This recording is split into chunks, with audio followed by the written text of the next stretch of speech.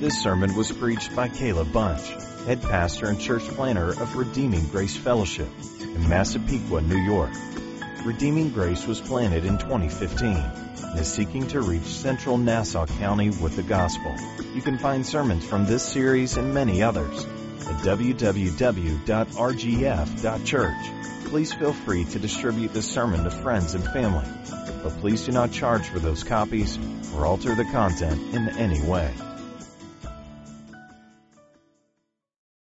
Father in heaven, we thank you for your kindness in giving us your word. We thank you for the glory of your Son that is revealed through your word.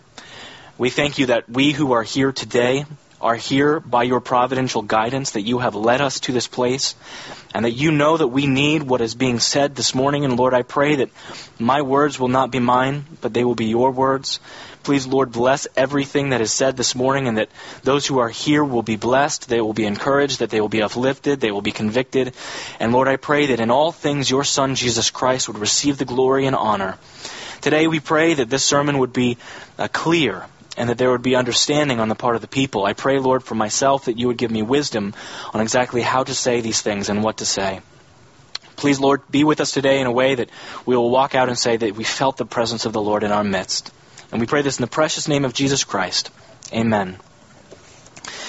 If I was to ask you to write down the three most notable or memorable miracles of Jesus Christ, and I was to give each one of you a piece of paper and a pen to do that in 30 seconds, my guess is 99% of those of you who wrote that down would have included what we will see in today's text, the miracle of the feeding of the 5,000. This is a very well-known miracle by people who are saved and those who are unsaved alike.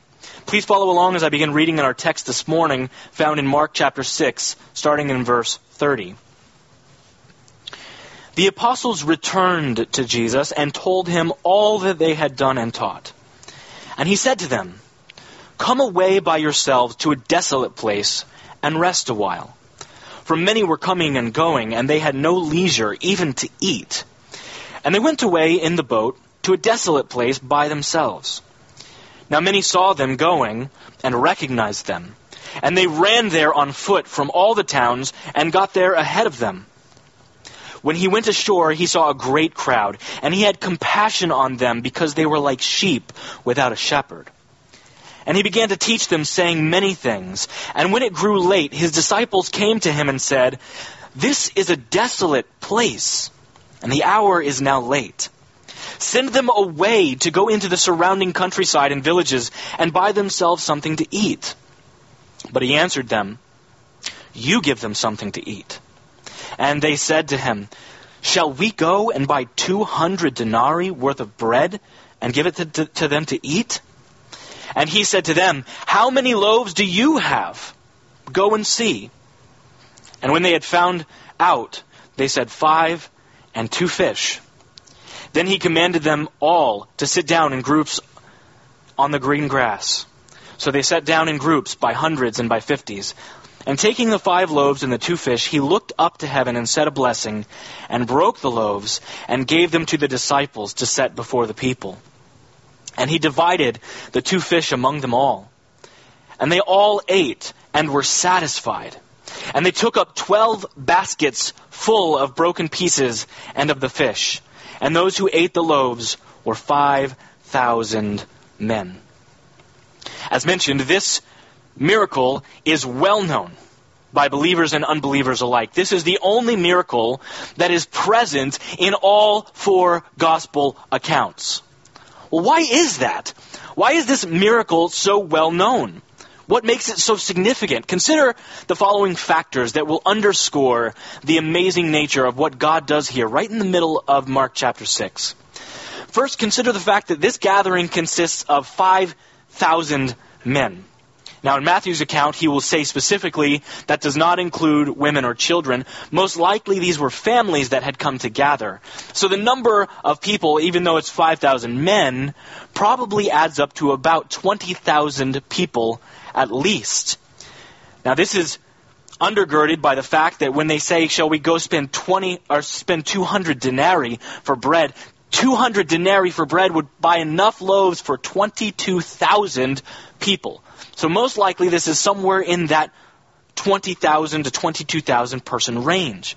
Spontaneous gatherings like this do not occur. When you want to gather 20,000 people, you have to do a lot of groundwork. You have to have street teams. You have to put out pamphlets and flyers and invite people and give them incentives to be there. This is very unusual that many people would spontaneously gather to see somebody. Consider the fact that Madison Square Garden only holds a maximum of 18,200. And here we're talking around 20,000. This is incredible when you consider the fact that the nation of Israel only had about 700,000 people living in it during this time, which means that 1 in every 35 people in the country were there at this event. In fact, one commentator and scholar says about this event, it is likely that every single person in Israel knew someone who was there. Consider also where these people came from. The disciples have just returned from going out on their mission trip. We learned about this last week. They had gone out through the different towns and villages of Israel, and the Lord had sent them in all different directions, and they were doing miraculous things. They were healing and casting out demons, and they were teaching the words of Jesus. And the important thing to note is they were not taking credit for this. They were giving all the authority to Christ and saying this is His power. So these people are coming to see the source of what they have been hearing from the disciples. They want to know, who is this that gave these disciples power to do what they have been doing? When we add to the understanding of the size of the crowd and the reason that they had come, and we bring that together with the fact that Galilee, where they are now gathering, is a hotbed of insurrectionist activity and anti-Roman attitudes, we see all of the makings here of a political revolt. Consider what they want. They want to get rid of the Roman government. They want to be rid of the authority. And now they are gathering to someone who gives them power, and as we will see, can feed them at will. Also consider the fact that the multiplication of food is much more amazing than we probably consider it today. I am so used to just having food available. I don't think about where it comes from. I go to my refrigerator, I open the door, there's food there. I go to the grocery store, I look at the shelves, and there's a ton of food there. I go to the drive-thru, I give them a couple bucks, and they give me a bag of food. I don't think about where it comes from. Maybe if I did think about where it comes from, I wouldn't eat all of the things that I do. But we don't even think about all of the hard work and labor that goes into creating everything we consume. This is an incredible miracle because the people who are here are people who knew what it meant to harvest grain. They knew what it meant to pound it into flour. They knew what it meant to get up early in the morning and to make their daily bread. They knew what it was to be hungry. And they knew what it was to labor for their meals. J.C. Ryle puts it this way. He says, here we have a creative power beyond all question. Something real, solid, and substantial that must plainly have been called into being, which did not exist before. There is no room left for the theory that the people were under the influence of some optical illusion or heated imagination. 5,000 hungry people would have never been satisfied if they had not received in their mouths material bread. In short, it is plain that the hand of Him who made the world out of nothing was present on this occasion. Do you see what he's saying here? This miracle is experiential in nature. Now, it's one thing if you go to an event and Jesus is there and someone walks up to him and someone says, I have a sore throat, and Jesus touches him and that man is healed. You can say, that could have been a parlor trick. That guy might never have actually had a sore throat. Maybe he was just pretending. But this takes away all possibility of optical illusion. They tasted the food that Jesus was multiplying that very day. These 5,000 people were each and every one of them recipients of the mercy and compassion of the Savior. Consider also that one aspect of the curse of Adam was that now work is going to work is going to be difficult, and that now if they are going to harvest food, it is going to be a challenge. It will be thorns and thistles invading the ground, and it will become hard and difficult to work. And now Jesus, just as we have seen him doing constantly, is once again overturning the curse that we saw in Adam. He is showing that in Christ, food is just multiplied. He is able to do what now, since Adam, has been very difficult to do. In the Garden of Eden, food was abundant. You just go pick it off a tree and it's there. To this day, work is necessary and difficult in order to get what we want to eat, to be satisfied. And here Jesus is saying, I can satisfy you with no effort at all. So in order to examine this text, we're going to look at it from the three following angles. And specifically, we are going to consider Jesus from these angles. First, we will look at the Good Shepherd. Secondly, we will see him as the good teacher. And finally, we will see him as the good sacrifice. First, the Good Shepherd. Now let's get the picture here of what is going on in this wilderness region of Galilee. The disciples have just returned. They have met Jesus at what seems to be a designated place of meeting. They have all come back on what seems to be a designated day as they have all returned at the same time. And they begin telling him about everything that they had done. And when they do this, a large crowd comes around them. They have followed them. And it seems as though it says they cannot even eat. They are exhausted, and Jesus sees that they are exhausted. So Jesus says to them, get into a boat and have some rest. And so they get into the boat, not to cross to the other side of the Galilee, but to do what oftentimes people would do, to make a quick move up the coast. They would simply get into the boat and let the wind move them down to a desolate place where they might have some rest. As their boat is traveling, the people in the villages who have come to hear Jesus are looking out and seeing, there they go. And there is a multitude of people that begin draining out of those villages and cities and following that boat down the coastline until it docks. And in fact, it says they get to this area, probably one of the few areas where you can dock on that side of the Galilee. The crowd gets there first. They are so excited to hear Christ. Throngs of people simply trying to make their way there to hear Jesus. Then we come to verse 34.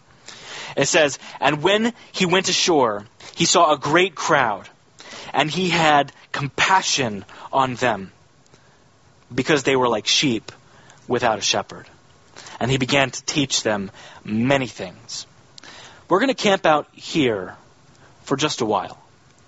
That he had compassion on them, because he saw them as sheep without a shepherd. The first time we see the phrase, sheep without a shepherd in the Bible, is not here. In fact, it's not even in the New Testament. And what I'd like to do for the next few moments is to show you how this miracle of Christ is showing Jesus to be exactly what the Old Testament has been promising for thousands of years. The first time we see this phrase, sheep without a shepherd, is in the book of Numbers, verse 27, verses 15 through 17. When Moses, who knows now he is not allowed to enter into the promised land, is pleading with the Lord, please raise up another leader. He has been watching them for 40 years make foolish mistakes, to make idiots of themselves in front of the Lord, who complain about everything. And he says, please raise up for them a shepherd. Here are the words. Let the Lord, the God of the spirits of all flesh, appoint a man over this congregation, who shall go out before them, and who will come in before them, who shall lead them out, and who shall bring them in, that the whole congregation of the Lord may not be like sheep without a shepherd. Moses was going to die. He wanted the Lord to help them by giving them another man. He had shepherded them faithfully for 40 years. Now it was time for God to raise up someone else to lead them out of slavery and into the promise. The immediate answer to Moses' prayer, of course, was Joshua. This man, who was a godly man, who was one of the original 12 spies, he takes them into Israel, a great military commander who conquered the enemies of the Lord, and he led them into victory, and he led them into rest, and his very name, Yeshua, means Yahweh is salvation. But now, as we see in Mark 6, in this barren wilderness in central Galilee stood another man, hundreds of years later, who bore the very same name, Yeshua. Yahweh is salvation. And he is standing in front of a body of people who have been conquered, who have been oppressed, both politically and spiritually. And Jesus is the better Joshua, the better Yeshua, who leads his people to victory. And he is standing them as the true shepherd of the sheep. Now, this is not the first time either that we've seen someone take bread and multiply it to feed many more people than you would expect. The first time we see this miracle is actually, a growth of food is from Elijah. It's well known. He's known for multiplying the oil and the flour of the widow of Zarephath. But we also see from Elisha this same miracle. It's one of his lesser known miracles. He takes 20 barley loaves in 2 Kings chapter 4, and he multiplies them to feed 100 people. Now, these are probably small loaves, and to feed 100 soldiers is a very challenging thing. But that's considered one of the great miracles of Elisha. We just don't know of it as well as the others. But the Lord used this miracle. Jesus uses this miracle to show that he is the greater prophet than Elijah or Elisha. He was the prophet who was to come. But Jesus did not merely make these 20 loaves into 100. He made 5 loaves and 2 fish, enough to feed thousands upon thousands. He is the great prophet who was foretold. Now, the Old Testament also would often refer to the kings of Israel as the shepherds of Israel. The shepherds of the sheep of Israel. In fact, this may have originated with David. We don't see it before that. It's very possible that David is the first one because before he became king, he was the shepherd. And much of what he writes in the Psalms, in fact, our Old Testament reading earlier, Psalm 23, shows you the history of David being a shepherd. He experienced it, he understands that, and he correlates that to a good leader. And here we see that Jesus is going to be referenced in a similar way to these kings. Most of the time, the Old Testament refers to the kings of Israel as shepherds. It does so in a negative way. In fact, most of the time, God is rebuking Israel's kings and saying, you have failed to be a good shepherd. You are a bad shepherd. God had much to say about this, and if you want to see the best chapter for this in the entire Old Testament, take time to read Ezekiel chapter 34. I'm just going to quote 2 of the verses from it today, verses 10 and 11. It says, "Thus says the Lord, behold, I am against the shepherds, and I will require my sheep at their hand, and put a stop to their feeding the sheep. No longer shall the shepherds feed themselves. I will rescue my sheep from their mouths, that they may not be food for them. For thus says the Lord God, behold, I myself will search for the sheep, and I will seek them out." Here, there is a condemnation of the shepherds, the kings of the Old Testament. And God is saying they have failed to do what they were called to do. I'm going to send my own king, my own shepherd, who will come and lead the people. The placement of this miracle here, also we should see, in Mark chapter 6, is very interesting. Mark places it directly after a feast, a banquet, a birthday celebration of a king, of a shepherd who was supposed to be leading Israel. Herod, the wicked king, who we saw last week was an incredibly evil man. That banquet that he threw for himself was motivated by selfishness, but the banquet of Jesus is motivated by compassion. He sees the people and he has compassion on them as sheep without a shepherd. His mission was to satisfy their desires and their needs. Herod's desire was to satisfy his own, as we saw last week. Herod was leading the people deeper and deeper and deeper into sin. But when we see Jesus, he teaches the people. He's teaching them for hours and hours before he feeds them. He is feeding them long before he gives them physical food. And he is doing that by teaching them the right way to live before God. He is doing what the kings of the Old Testament were supposed to be doing. Jesus is the better king. He is the king who rules with justice and mercy and with compassion. One can clearly see from this miracle that Jesus is the living embodiment of the Good Shepherd that we read about earlier in our Old Testament text. He is the Good Shepherd of Psalm 23. Psalm 23 says, "The Lord is my shepherd, I shall not want." In this passage we are seeing that God satisfies his people with good things. that the things that we need we can have in Christ. We see that all authority and power is in Christ. He makes me to lie down in green pastures, it says in Psalm 23. In this picture that we have from this miracle in Mark chapter 6, it's almost like Jesus is intentionally drawing our minds from Psalm 23 to this. It says here in Mark that he made them group up into small bodies just like shepherds do with their sheep, and to lay down in groups on the green grass. And the imagery is exactly what I see happening there in Psalm 23. He makes me to lie down in green pastures. Here he lays down the people. He puts them in the grass. And as they would, when they would eat in these times, they would recline for a meal. He's making them to lie down in green pastures. He restores my soul. Remember, the disciples had just returned from an exhausting mission trip, probably 3 months of going out to share the good news of Jesus. And they come back, and I see for them, as well as for the others, that Jesus here is restoring them. He is giving them rest.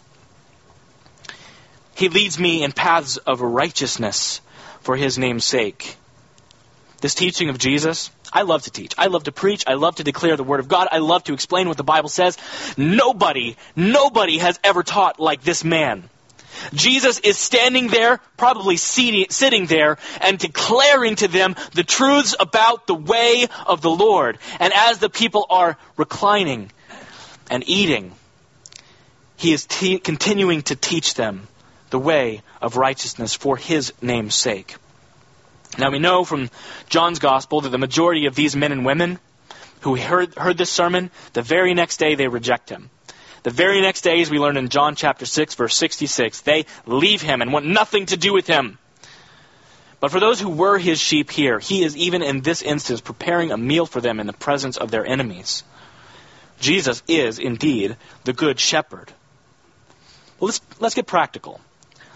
Where does the rubber meet the road here? We know this. Many of you have heard this exact story many times, hundreds of times since you were a child. What does this mean for us? It means that he cares for you. If you are in Christ, he cares for you. His work in your life is for your good and for his glory. It can be really easier for us to major on points of theology, and that's good. It's important to study theology and doctrine, but we can forget that Jesus cares for us. We can forget that Jesus loves us in this way. Now, you might be experiencing hardships. In fact, many of you, I know the hardships you're experiencing. I know what is going on in your life. I know life is hard and challenging, and every day you wake up with a struggle and an opportunity to serve the Lord through suffering. I know that. And you might say, it does not feel to me like right now Jesus cares about me. But friend, let me tell you, Jesus is a kind and compassionate shepherd who is always working in your life for your good and for his glory. The promise of Romans 8:28 is this, that all things work together for good. All things work together for good for those who love the Lord and who are called according to his purpose. That doesn't mean that all things feel good for those who are called according to his purpose. It means all things work together for good. That means when you are suffering, when you feel that hunger pain that these people were feeling on that mountainside, it means that Jesus is using that to work in and through your life. He is conforming you into his image. He cares for his sheep. Earlier I showed you a video of a sheep that was stuck in a hole. Jesus says, I have compassion on them because they are like sheep without a shepherd. Sheep without a shepherd are like that.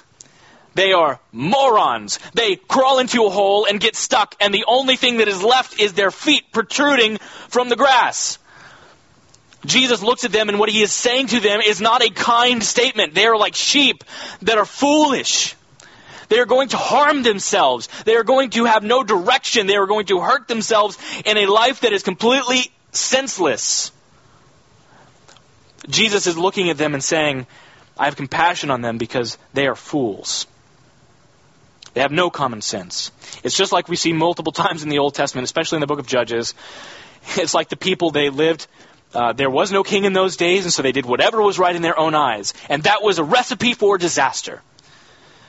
Sheep without shepherds, that's a recipe for disaster.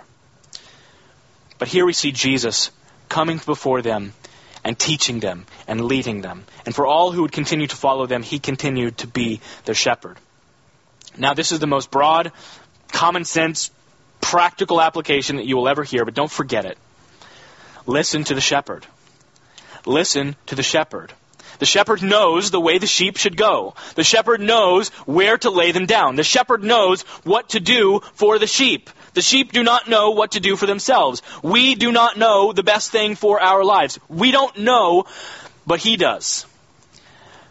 Listen to the shepherd. Now, this is Sunday school level Bible application here, but I feel as though many of us forget it day in and day out. Listen to the shepherd. We do that through intake of the Word, through digesting the Bible and what it teaches us, through regular Bible consumption. We also do this through involvement in a good Bible-believing church, and I am thankful that you are here to be shepherded by the Word of God in that way. We also do this through a lifestyle of prayer, not praying just for a meal, not praying just when it's convenient, not praying just when we feel like it, not just when something terrible has occurred. We pray because we need to pray regularly, and the Lord directs us and leads us through prayer. Jesus indeed is the good shepherd, and he does lead his sheep. But let's move now to consider one of the ways that he does that, and he does that by being the good teacher. So point number 2, the good teacher. I want you to look closely for a moment at the disciples' role in this miracle. Let's consider the order of events. First, the disciples seem to be acting responsibly. They're doing something, and we don't see this that often, they're doing something that seems very intelligent. They go to Jesus and they look out and they say, there is a problem getting ready to occur. These people have traveled a long way. They have come out in the hot wilderness sun. They are going to be very hungry, and 20,000 people that are really hungry can be quite a problem. Try to go to a restaurant at a busy time.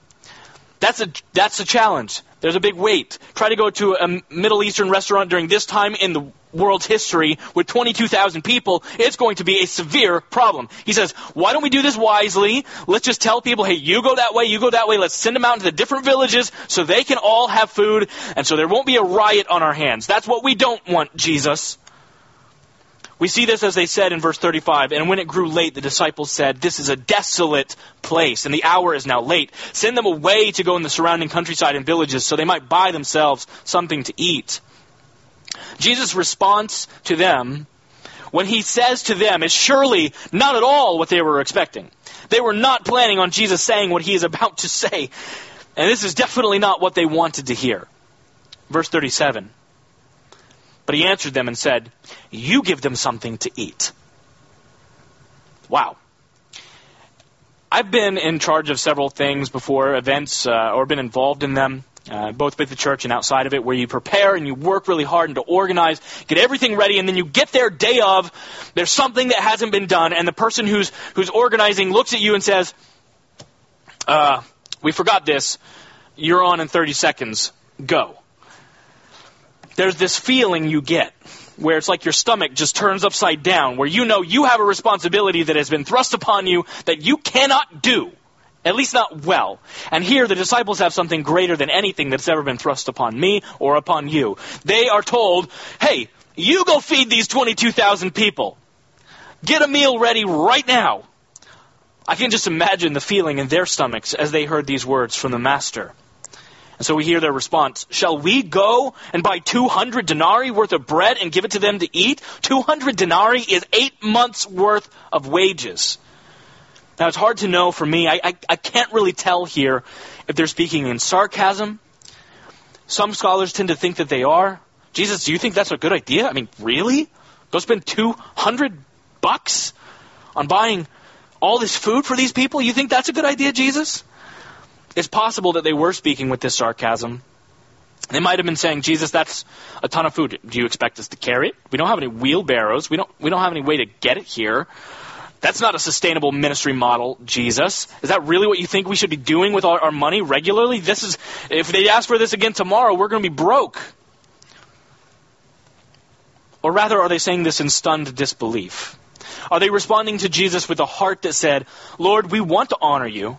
We want to do what you say. We want to obey you. We want to listen.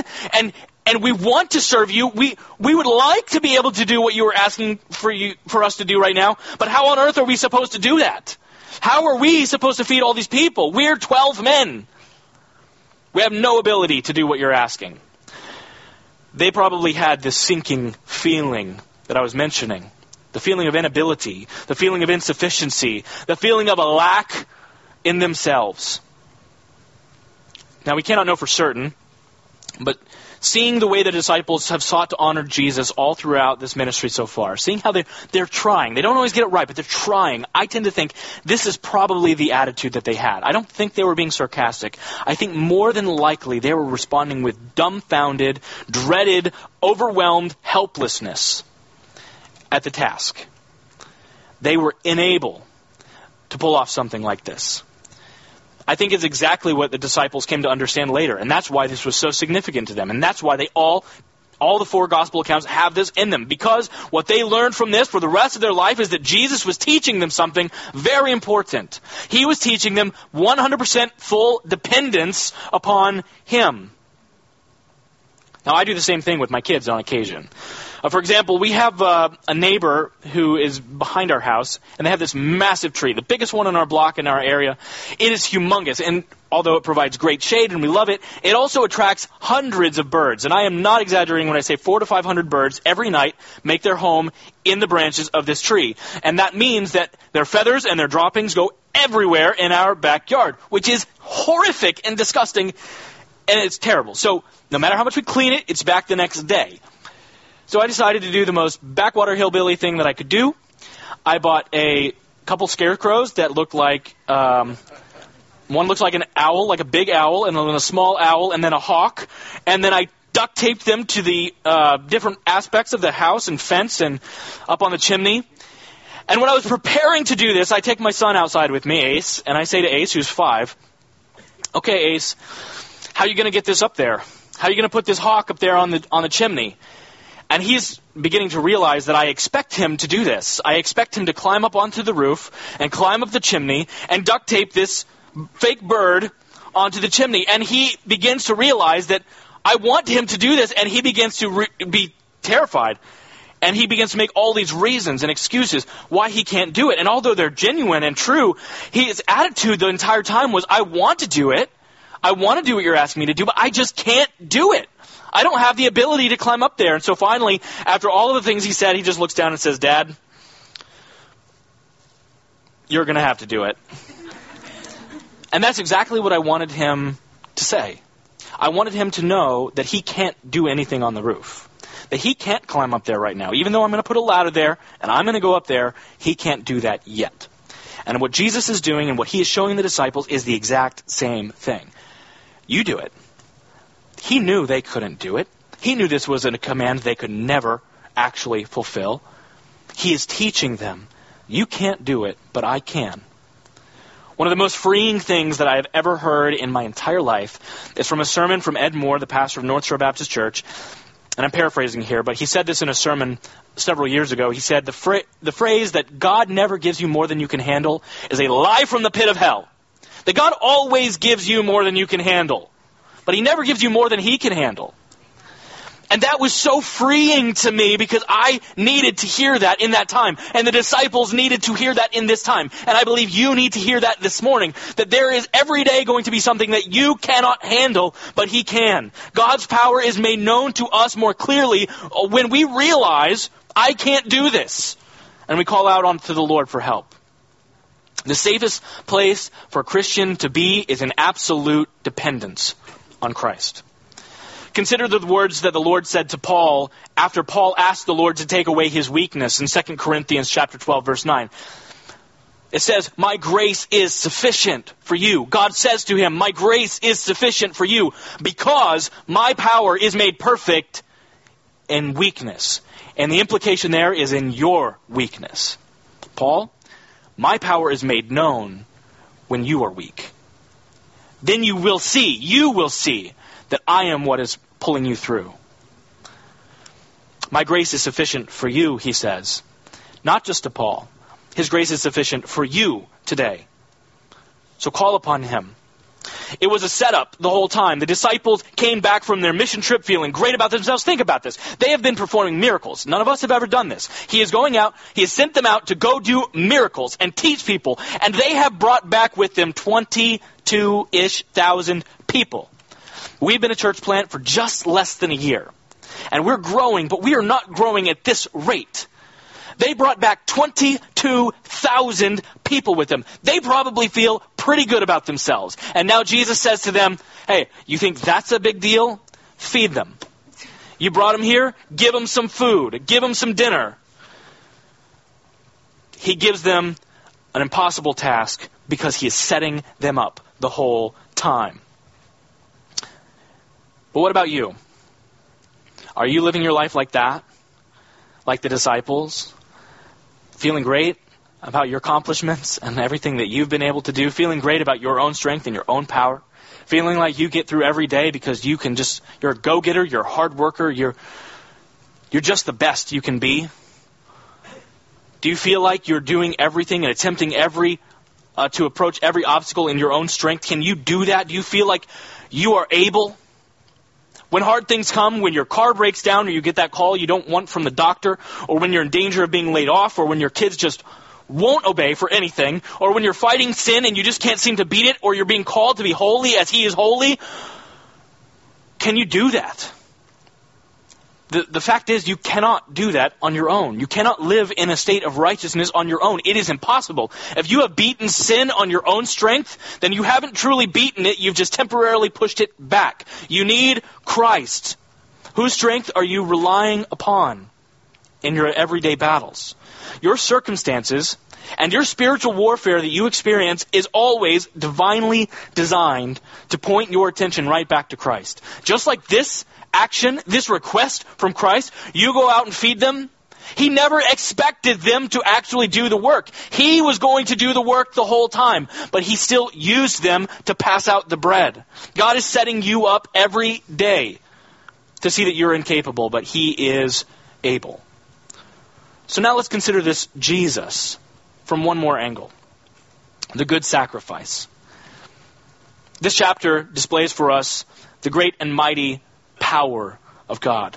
Jesus effortlessly does what no other person ever could. In fact, I think the miracle is made all the more incredible from the fact that Mark doesn't dwell on it at all. None of the gospel authors do. They don't explain all the ways that he was doing something. It doesn't seem as though Jesus is putting on a show here. He's just passing out bread and passing out bread and passing out bread and passing out bread, and it just continues to multiply over and over again. He doesn't even break a sweat. In fact, he probably never even stood up during this event. We know that they would teach sitting down during this time. He probably never even stood up from his seat to do this incredible, miraculous event. But this is not the greatest work that Jesus would ever do. This is considered one of his greatest miracles, but it is by no means the greatest work that he would ever do. Consider it. What did it cost him to break this bread? What did it cost him to make more of it? What did it cost him to give it away? Nothing. It cost him nothing. But this good shepherd came to earth on a mission. Jesus says to the people in John chapter 10, verse 11, I am the good shepherd, and the good shepherd lays down his life for the sheep. What did it cost him to become the bread of life? What did it cost him to be broken? What did it cost him to give himself away? It cost him his life on the cross, poured out unto death for all who would ever believe. Now, this miracle is incredible. This miracle of feeding the 5,000, it's an incredible thing, but those people were hungry again the next day. They were temporarily satisfied, but they were not continually satisfied. But there is something that satisfies, and it is Christ himself. We learn from John chapter 6, verse 15, that these people were ready to revolt. They were ready to make Jesus king. Notice what it says here in John 6:15. Perceiving then that they were about to come and take him by force to make him king, Jesus withdrew again to the mountain by himself. After feeding these 5,000 people, Jesus knew, and as we're going to see even more next week, he knew these people wanted to make him king. And I believe he knew the disciples were okay with that. And they were going to force Jesus into a position as a ruler. And you might ask yourself, well, isn't that the goal? Wasn't that Jesus' purpose here? To be king over these people? Isn't that what he wanted the whole time? But please know this, nobody makes Jesus king. Not these people, not you. Nobody makes Jesus king. Jesus is king. And we simply have to recognize that. We simply need to bow to his authority. As Jesus is standing there, he is already king over every person who is in front of him. They just want to make him one of those temporary political rulers that they're used to. They want to make him something far less than he really is. And that's the problem with people who come to Jesus in a fictitious way. They come to a fake Jesus. They come to a Jesus that isn't the Jesus of the Bible, and they make him to whatever they want him to be. You go share the gospel, you'll encounter these people all the time. They'll say, oh, I know Jesus. Oh, tell me about your relationship with the Lord. Well, he makes me feel better when I think about, the things that I've done, but okay, well, do you worship him? Do you serve him? Do you go to church and join with other believers in that way? Well, no, not really, but I know Jesus. I know who Jesus is. There are denominations that exist. There are churches that call themselves churches that exist. There are many people who have declared themselves to know Jesus because they have made Jesus king. But you don't make Jesus king. Jesus is king, and if you follow him, you must follow him the way that he declares to follow him. You must come to him as he is, not as you wish him to be, and make him into something lesser than he is. They wanted a national ruler. They wanted to avoid oppression. But what we learn about John also, they wanted just more free food. But Christ had something a lot better than that to offer. He had something to offer them that would eventually get many of these people killed. 11 of the disciples that are here end up being tortured for their faith in Christ. 10 of them end up being martyred for their faith in Christ. Why would they go through that? Why would they experience that kind of suffering, that kind of oppression, the kind of stuff that these people who were in the crowd were trying to avoid? Why would they go through that? Because there was something much better in Jesus Christ. Jesus came to give himself away, and that is what we receive when we know him. We receive Christ himself, and for that, we see that God has highly exalted him, that he laid down his life unto death and raised him on the third day. And for that, God highly exalted him and gave him the name that is above every name, so that at the name of Jesus, every knee should bow. The people that see him as king, the people that reject him as king, those knees will all bow. And every tongue will confess in heaven and on earth and under the earth that Jesus Christ is Lord, to the glory of God the Father. If you're a believer in Christ today, it's because God sought you. And because he bought you with his redeeming blood. Rejoice in that. Be amazed in that. Don't ever forget that. Don't get over that. Keeping that gospel truth before your eyes will help you to walk as Jesus walked. Seek first the kingdom of God. If you're here today and you don't know Christ, perhaps you've been in church before, perhaps you've been in church for a long time, perhaps this is your first time in a church. But if you don't know Jesus Christ, know that his blood can make the foulest clean, that he is able to save to the uttermost. Please know that if you're here today and you don't know Jesus Christ as your Savior, that you are in a desperate place, that you can be fed temporarily, you can be satisfied temporarily, but all satisfaction you receive in this life will end at the moment of death. And after that, there is the judgment. But please know that there is salvation for you in Jesus Christ if you will believe in him and that his death on the cross was of value for you. If you want to know more about that and you don't know Christ, please speak to me afterwards. I would love nothing more than to tell you more about Jesus Christ, our saving King. Well, let's close now in a word of prayer. Father God, you are a God of wonders. The miracle of the feeding of the 5,000, Lord, is an amazing thing. And as I look at that, Lord, I am completely in awe of you. But Lord, even more so, that you would send your Son to die on the cross for sinners, that he might satisfy our souls, not merely our hunger, that he might satisfy the deepest needs of who we are, that he might make us alive in you. Lord, I pray for every person here who knows your Son, that every single one of us who are believers in Christ will be edified by this truth, that we will be dedicated to following after you, that we will listen to the Good Shepherd. And Lord, I pray for those who are here that do not know you, Lord, that you will open their eyes to understand the truths of the Word, and that you might save them even today, we pray. In Jesus' name, amen. Amen. Thank you for listening to the sermon from Doctrines of Grace Church Planters. If you would like to learn more about Doctrines of Grace Church Planners or support our church planning efforts in the New York City area, please visit www.dg-cp.org.